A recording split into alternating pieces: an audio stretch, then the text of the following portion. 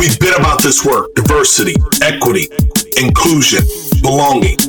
Shared through the voices of a white woman and a black man. We bring lived experiences. We have pursued D&I progress for most of our professional lives. We use Crazy and the King to cover news, tips from colleagues, and host incredible guests. Listeners, count on Julie and I to transparently drive the conversation. We thank you for rocking with us. Check it. Julie, kick off the show. Welcome to Crazy and the King. Let me tell you something. I am ready for us to have a fiery show. This is one of those days where I know we have so much to talk about, not enough time to do it. And at the top of my pistivity list, like at the very, very top of my pistivity list, is this these folks that are ignoring the subpoenas from the January 6th joint. Ooh. Oh, I'm so glad you said that, because that's the top of my pistivity list too. Every fucking day. A little bit of that white privilege. It's a whole lot of that fucking white privilege. Okay, got it. Let's hop into it. So, did you see the Dave Chapelle special? Okay, I have not watched it yet. I'm a huge Dave Chapelle fan. I'm just going to go ahead and caveat the whole conversation that we're having today by saying that. And he always mucks shit up, so I know we're going to talk about it later. Have you watched it? We are. I have watched it, and I'm glad that we're going to talk about it later because it gives us a chance to kind of get away from the workplace and do a bit of that pop culture stuff. But there is a person who acted an ass in the workplace. His name would be John Gruden. Yeah. How fucking dumb is that guy? I mean, you want to talk about white privilege? Yeah. Jesus. But how do you do that? And I didn't mean to cut you off, Jay, but my understanding, my understanding is that these emails were when he worked at ESPN. Yeah. Okay, just want to make sure I'm following the story. That's my understanding too. So he used his work email. He said a lot of misogynistic, homophobic, and racist things in email that, like, I think that's like the thing that catches me with this is like the audacity and the privilege that I think white people don't see is that he felt comfortable enough to say that stupid shit in his work email and send naked pictures in his work email, right? Like that is that is a set, right? That is a pair right there. And so one of the guys on my team is a huge Raiders fan, not necessarily a Gruden fan as far as I know, but so I called him and I said, okay, I'm going to need a diehard Raider fan quote for today. Where are you at? And he sent me a long one, and I'm going to paraphrase it, but he makes some really good points. He says, the Raiders... No, don't paraphrase it. Read it. Okay, I'll read it. Here we go. The Raiders, particularly Al Davis, their owner, has always been in front of supporting and hiring diverse people. First to hire an African-American head coach with Art Shell in the modern era. The first to hire a female chief executive, Amy Trask, as well as the second NFL owner to hire a Latino head coach, Tom Flores. Mm-hmm. He has also refused to play in cities where black and white players had to stay at different hotels. Mm-hmm. These reasons, not wins or Super Bowl, is why his son's middle name is Davis. Okay. He can let the door slam on Gruden's ass as he walked out the door. With that said, this is also the same league where AB, Antonio Brown, can call his boss a cracker and who employs players who beat women and children and kills dogs. Apparently sticks and stones won't ever hurt, but those are my words. Now, see, that towards the end is very interesting. That's the reason why I wanted you to read all of it, because it's the balance of the complexity. It's, what are the things that we're willing to turn a blind eye on versus the things that we are going to allow to make an issue for us, which is why we're going to get into Chapelle a little bit later. I'm not losing any sleep over John Gruden. Real quick, I saw you gave PwC a bit of that digital smoke earlier in the week. You were not happy with PwC. Yeah, so they have just announced that you can work from home forever, which super cool. That's great. It's good. And they tied it around flexibility, their commitment to diversity, all of those things, right?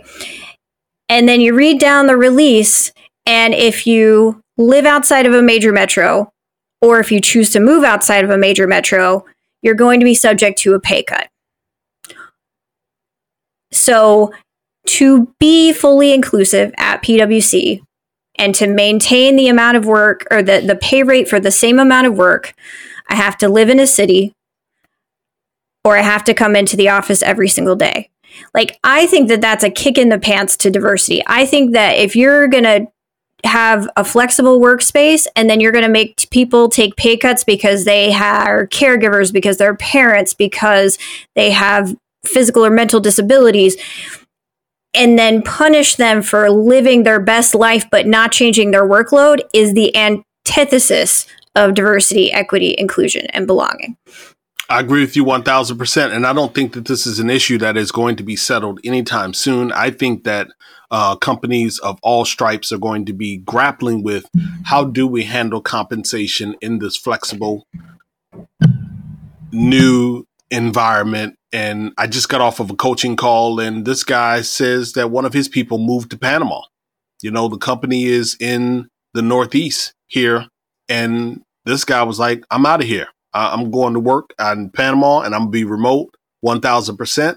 And they're like, cool. As long as you get your work done, it's what it is. We're not changing your pay. Right. A beautiful scenario for him. So I think you raise a very good issue, and it's not one that's going to be settled anytime soon. Nope. So a couple other just kind of good pieces of news for today. So the Biden White House became the first White House to officially celebrate Indigenous People Day, which is on the 11th and replaces Columbus Day, which we all appreciate. And Torn, I know that you are a big Ava DuVernay fan. DuVernay. And DuVernay. Yep. So she and Colin Kaye are collaborating on a Netflix series coming out next month about Colin Kaepernick. Are you going to check it out? I'm absolutely going to check it out. And when you say I'm an Ava DuVernay fan, trust me, I am an Ava DuVernay fan for sure. So I got a question for you. Would you want to live forever? I think so, yes. I think I could be down with living forever. It's an honest question. It's caveat that I'm healthy and well and can get around. So let's say I'm 43 years old. Do I want to live forever at a 43-year-old body? Yeah, I'll take it. Okay, got it. So it's a real honest question. And there's this thing called longevity research. And I kind of knew about it, but didn't know that it had its own title. And I certainly didn't know that a lot of billionaires are pumping millions of dollars into this research. And some of the questions that they're asking themselves are, will the billions being spent prolong life benefit for an elite few number of people? What are the realities of altering the aging process? And the last one, Jay, that they're asking is, what are the implications of longer lives on society and the environment? Yeah. So I'm really wondering, where's this whole longevity research going to go? But for now, we're going to forget about all of that. Let's just worry about life today, because we got some things that we need to talk about on the other side of this dynamic break. But you didn't answer the question. So before the dynamic break, do you want to live forever? Nah, I don't want to live forever. All right. I really don't. I'm cool with, making my mark and gracefully bowing out and seeing what life after holds for TL. Fair enough. And we'll catch you on the other side of our ad. Welcome, change agents, to your go-to place for stories that ignite your spirit, fuel your purpose, and connect us all. We believe in the incredible power of the human spirit, its boundless resilience, and the inspiration it brings to our lives. On the Driving Change podcast, we'll journey together through the extraordinary yet very relatable experiences of some of the most amazing people on earth. Our mission? That through these stories, we might just spark change within you and awaken a newfound motivation to harness your unique gifts to make a real difference in the world. So get ready to be inspired and join us on this incredible adventure. You can find the Driving Change podcast on Apple Podcasts, Spotify, iHeartRadio, or wherever you love listening to your favorite podcasts.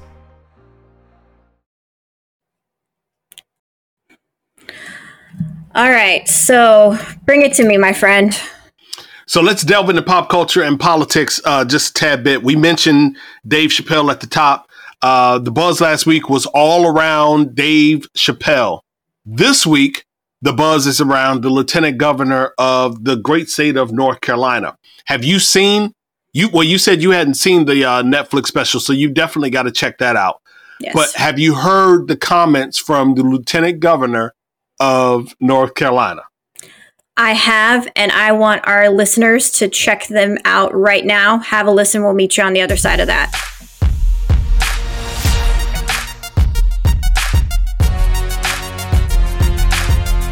We have got to wrestle this away from those folks. And I'm going to tell you why. Because it is flat out child abuse. Take your children and tell them they have to attend school. Don't have a choice. And then some of them will tell them they don't want you to have a choice where they go to school. You have to send your children here to school. Then when they get there, what do they teach them? Teach them a bunch of stuff about how to hate America. Teach them a bunch of stuff about why they're racist. Teach them a bunch of stuff about transgenderism and homosexuality. I'm saying this now, and I've been saying it, and I don't care who likes it. Those issues have no place in a school. There's no reason anybody anywhere in America should be telling any child about transgenderism, homosexuality, any of that filth. And yes, I called it filth. And if you don't like it that I called it filth, come see me and I'll explain it to you. It's time for us to stop letting these children be abused at these schools. And it's not going to happen till the people of God stand up and demand different. So, listen, you can start wherever your open heart desires. Like, you haven't seen Dave Chappelle's special, so you can't really comment on that. I know I dropped a couple of links in, and if you've gotten on social media, you've seen some of the thoughts. And you know what this was reminiscent of for me? It was reminiscent of my sharing an article from the Washington Post a couple of weeks ago that offended people in the disability community. How do you feel when you hear the lieutenant governor say what he said? Let's just stay there for a moment. Yep. So let me start by asking you a question. And I want you to answer honestly. How old were you when you first knew that you liked girls? How old was I when I first knew that I liked girls? I would have to say, put me at about 7, maybe. Yeah. 8, something like that. So that's the point, right? I think that, to me, one, I find the lieutenant governor of North Carolina absolutely abhorrent and offensive. But that's the thing, is that when it comes to gayness, LGBTQ, right? The anti-LGBTQ lot, their first thing is to say, why are you sexualizing a child by talking to them about things they already know? You knew when you were 7. I knew when I was 6 or 7. I was into dudes. Didn't like chicks. Not my thing. No problem. But ignoring the fact that sexuality starts at a younger age, and that you know, in a lot of cases, where your preferences are going to lie, at least for the first formative years of your life, is like just sticking your head in the sand and saying, nope, if we ignore it, no one will be gay. They'll just all be straight if we don't talk about it. No one's going to be transgender. I think that's the first thing, right? Is we know when we're young who we like, who we're physically attracted to. And we have to stop ignoring that. We should not allow anti-LGBTQ people to say that we're sexualizing children by providing education. And it should be education. And I am quite sure that that's what's happening in the school in North Carolina that he is so upset about. And, you know, the other thing, and I'm a little tentative to bring this up, so just bear with me. We might have to cut it out.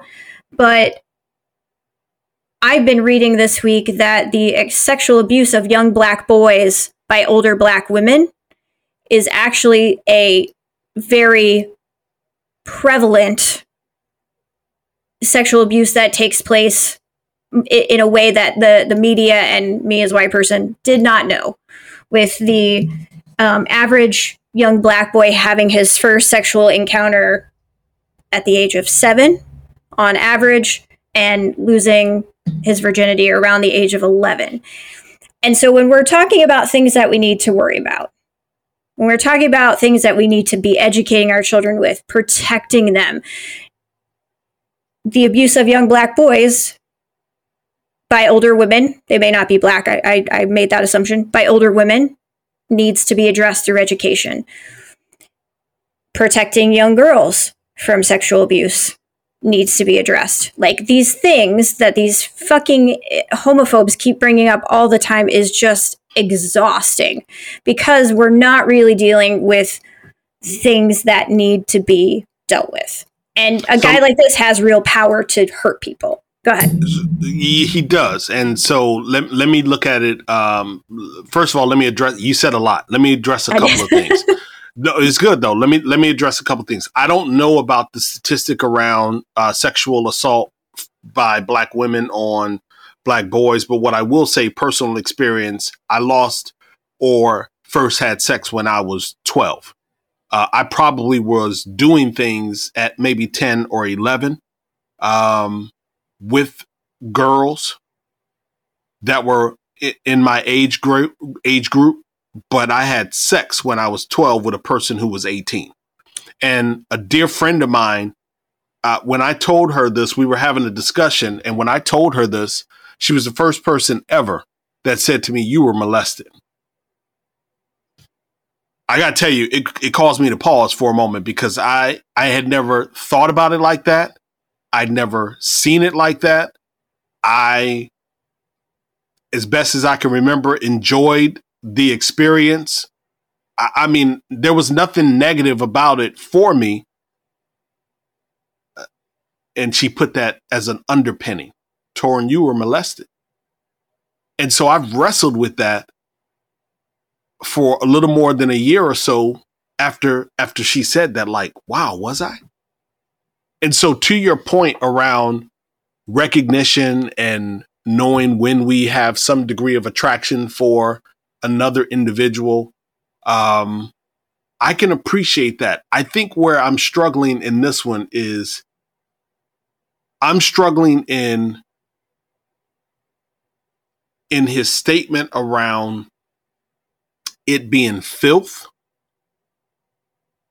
but you have to have it in context. So, like, are you aware of the books that he mentioned or the reasons why he made the statement that he made? Because also, Jay, if you heard him, he said teaching them about racism was a problem as well. So I already know that he's right-leaning Republican. So he's on that critical race theory bandwagon. He's on that bandwagon of saying, let's take Ruby Davis's book out of public schools, like some would be saying. He's on one of those kicks. So he threw a lot in the tub in that statement, but then he doubled back and he repeated his disdain for LGBTQ related education study materials. So are you aware of the books that he mentioned in his reason for saying that? Tell me about them. Okay. So just to be brief, I looked at one of the books, and one of the books is titled Gender Queer. Okay. Listen, I ain't gonna front on you. It's more of a comic style book, but there are images in the book of men performing fellatio on another man. That's not something that I want. And I have a granddaughter. I have 2 grandchildren. That's not something that I want. I call her Jay too. Look at that. I just thought about that. That's not something that I want Jay to experience at 9 years old. I don't want her going to school, opening up a book and seeing, let me be very clear. I don't want her at 9 going to school, opening up any book, seeing anything dealing with sex at 9 years old. Yes. So And I'm stopping right there. Okay, got it. So I'm stopping there. So the book that he's... That's a fair statement. Okay. That's a fair statement. Okay. So, yeah. And I guess, so I didn't read that about the book. I'm kind of Googling it as we speak, and I'll check it out and maybe come back to it next week if I find something different. And I think that's the point, right? Is that we don't want our kids exposed to graphic sexual content at a young age. And so if you want to call that filth, if that's his opinion, that's graphic sexual content. It doesn't have to be, if it was a woman giving a man fellatio or, the other way around, would it have been okay with him? Because when he couches it as anti-LGBTQ, he loses the argument, right? No one's going to hear him when he talks about people who love men or who love women as filth. If it's the sexual content itself, yes, I agree. I don't want that to be shown to school-age children. Can we have conversations that help children get comfortable with what they already know is their sexuality and their feelings? We won't get into gender identity stuff, but they have a good idea, at least if we just say who they're attracted to at a young age. We have to arm them with education. Adults cannot stick our heads in the sand and act like it's not going to happen, because it's going to happen anyway. You know what I mean? But a good point. Yeah, I do know what you mean, and I can appreciate that. And I think that there is a way for us to have these conversations around, sex, gender identity, sexual identity. I absolutely believe that we can do that. And what I don't believe that we are doing, I think that we are, to some degree, I think that we are forcing or accelerating the learning, the experience of some of our younger people. But again, I just think that think that there is a way for us to do it. And like you eloquently said, we can't stick our heads in the sand. As a matter of fact, let's let our listeners hear him doubling down. He's not apologizing. I want listeners, although you won't be able to see the video, here's what he said on Facebook in terms of his original comments.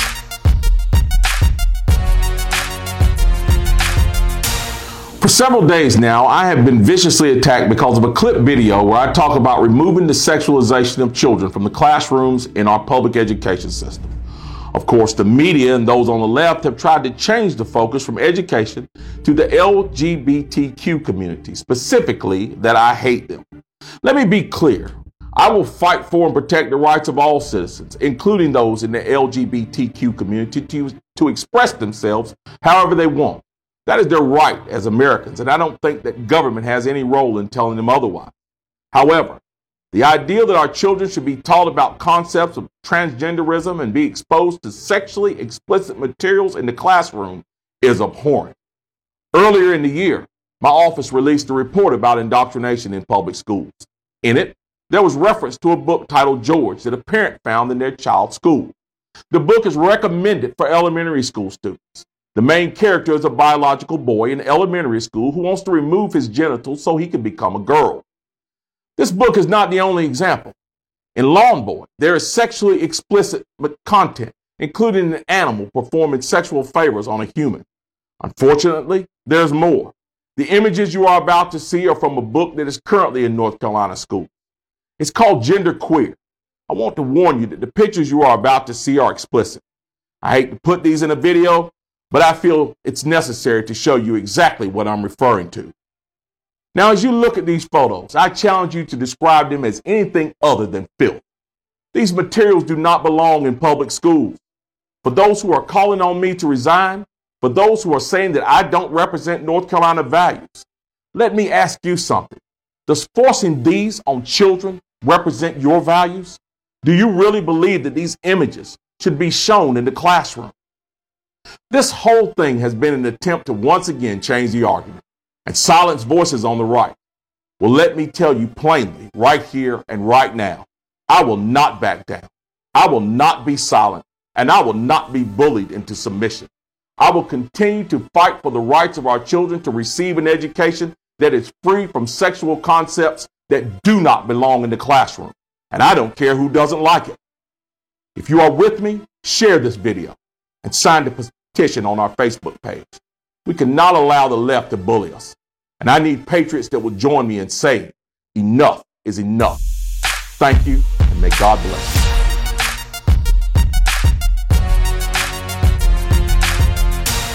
So just to close it out, what I would say to you is this, Jay. There was a woman, her name is Allison Scott. She's also down in North Carolina. She's in Asheville, and she works with a nonprofit by the title of Southern Equality, the Campaign for Southern Equality. I'm sorry.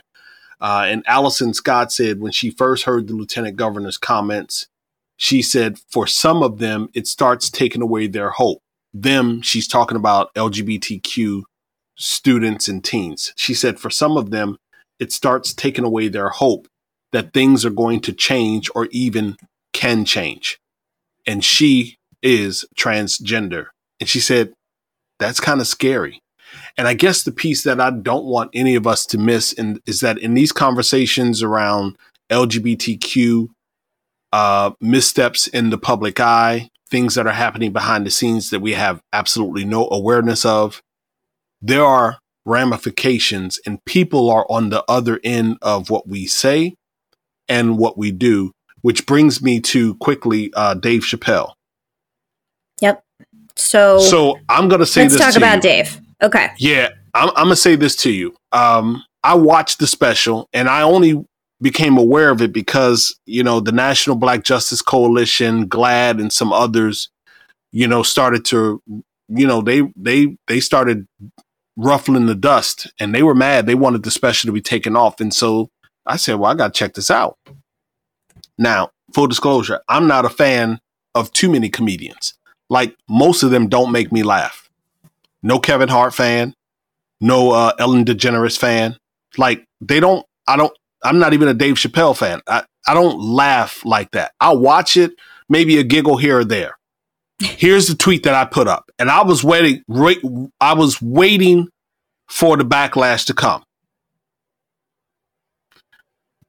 I feel like all of this anger is hypocritical. I feel like GLAAD, National Black Justice or National Coalition for Black Justice, whatever it is, I can't remember the name, I'm sorry. I feel like if you can sit and listen for an hour at Dave Chappelle using the N-word, calling women the B-word, and a couple of other inflammatory descriptors, if you can listen to all of that for an hour and not complain, then why are you complaining about any of the jokes, period? And what I think Dave was trying to say, I don't know him personally, but what I think he was trying to say in all of this was, in many ways, stop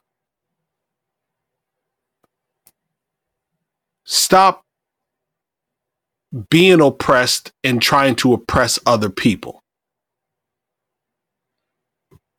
That if you are part of the LGBTQ community, last thing I'll say, if you're part of that community, you should be standing up for other oppressed people and not being the individuals that are, like he said in one of his jokes, you're gay until you need to call the police. And then the moment you call the police on me, well, everything else is out the window. Because when the police show up, they're dealing with me because I'm a black man. They're not dealing with me because I'm also a black man who's gay. Off the rip, they're dealing with me because I'm a black man. Go ahead. So I will say I'm a little bit surprised at your reaction, and I think I'm aligned with where you are. So the first piece, right? I think that, you know, what Chapelle said, one of the things was, in our country, you can shoot and kill a N-word, but you better not hurt a gay person's feelings. And this is precisely the disparity that I wish to discuss. That is the statement that rings true to what you said, right? If we are not dealing with violence against Black individuals, especially Black men in this country, he is telling you as a Black man he needs to be heard and he needs to have others who are going to stand with him. And I agree with that. Some of the other things that he said regarding gender and those kind of things, like, he always pushes that button with the LGBTQ community. And he always gets some shit about it. But he always creates space for conversation. And that's one of the things that I think comedians are meant to do, is that they take things that are scary and overwhelming and are hard to talk about, and then forces us to have a conversation. Am I saying that he's right? No. But I'm saying that every single time, we could go back historically over the past 5 years, and every time Chapelle puts out some piece of stand-up, he says something that offends someone, and then we have a discussion around it, and we have a conversation that we wouldn't otherwise be having. And I think sometimes that we lose, if we're going to say that you can't joke about anything, we're going to lose some of that. Now, there's a line. I'm not I'm about to get some shit. I know there's a line. I personally have a son who's gay. I know that violence against gay men is highest per capita in the country, but hate crimes against people of color happen at a much higher volume. We've got a hate problem in this country. And I don't think that we should be working against each other, especially when if it's okay to make jokes and use bad words about other groups, and it's not okay to make it about your group. And let me tell you something, you're not going to get into his comedy and the comedy of most other people and have them call Jews out of their name. It's not going to happen. He's not going to sit there and use the K word the way that he used the N word in his stand-up. Yeah. He's also probably not going to talk about Asians the way that he talks about Black folks, because his wife is Asian. Probably won't do it. But here's what I find interesting, because the conversation is connected to his jokes and do you understand the violence being perpetrated against the LGBTQ community? That tends to be the conversation and connection. Last thing that I'll say is this. I've not once heard him say a joke that is about violence and trying to make that funny. Right. I've also not heard him suggest that violence should be committed against individuals. I think that he is a comedian. I think that he's doing what it is that he does. Either you like him or you don't. I'm not sitting up here trying to cancel Ellen DeGeneres. I'm not mad that Kevin Hart is making all of the money that he's making. Neither of them are funny, but they use material and try to make, and some of you all are out there laughing about it. So I find it really hypocritical that what Dave is trying to say is most of us are Black first before anything else. And I appreciate it. I appreciated having the conversation, and I'm hoping that other people are able to have the conversation. Let's hit our Her Voices segment real quick, unless you have a closing comment around Chapelle. Nope, that was beautiful. You good? All right. Yep. So Her Voice, knock them out real quick. Colleen McCreary, Chief People, Places and Publicity Officer for Credit Karma, and Nicole Lamoro, CHRO for IBM, were both at the Women Most Powerful Women Summit in DC this week. And I am shouting them out for driving the conversation around moving away from hybrid to flexible, just giving people the opportunity to work in a flexible scenario in a way that allows them to satisfy family, continue to deliver for the corporate good, and make everybody happy. So I love the both of them this week. Amen that. And we have LaFawn Davis from Indeed, named one of Entrepreneur Magazine's 100 Women of Impact in 21. Yes. And the Nobel Peace Prize on Friday of last week went to Marissa Ressa. She's a Filipino-American journalist and the CEO of the investigative news platform Rappler. Ressa has fought against President Rodrigo Duarte, and she said, quote, "I've never been the news, but the only reason I've become the news is because I refuse to be stamped down. I refuse to stop doing my job the way I should." And that's what she said after her Nobel Peace Prize victory. So listen, we got to close the show out, and we're going to do it with a Chapelle treat. Chapelle quote, not Chapelle treat. Actually, the quote might be a treat. Chapelle said, I don't know when he said it, but this is something that he said. "Our culture has accepted two huge lies. The first is that if you disagree with someone's lifestyle, you must fear or hate them.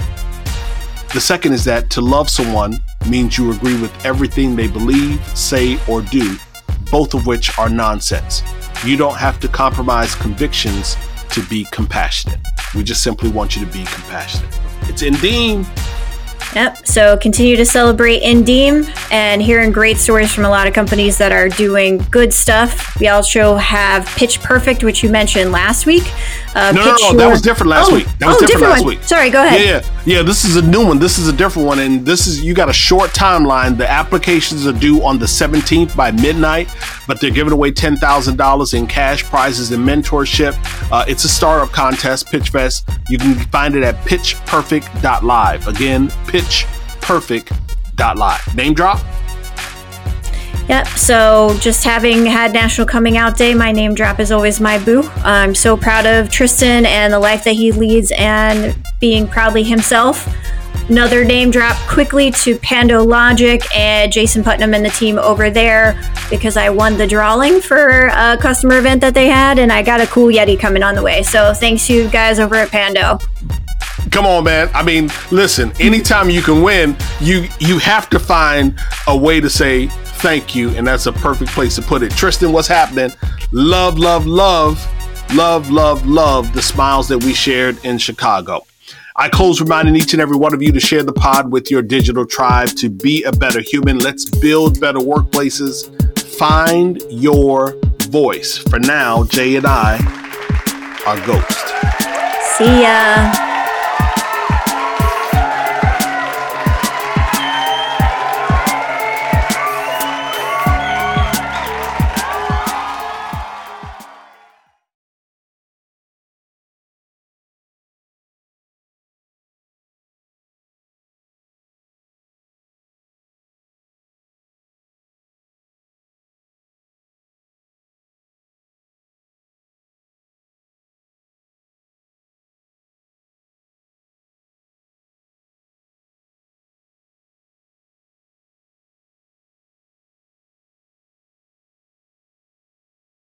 How much do you understand the future of finance?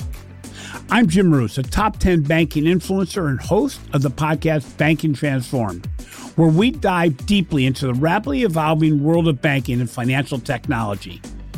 Join me as I interview industry experts, thought leaders, and innovators as they unravel the latest banking trends, disruptions, and game-changing technologies reshaping the world of finance. Redefine your understanding of the banking ecosystem. Subscribe now to Banking Transformed, available wherever you get your podcast and now available on YouTube.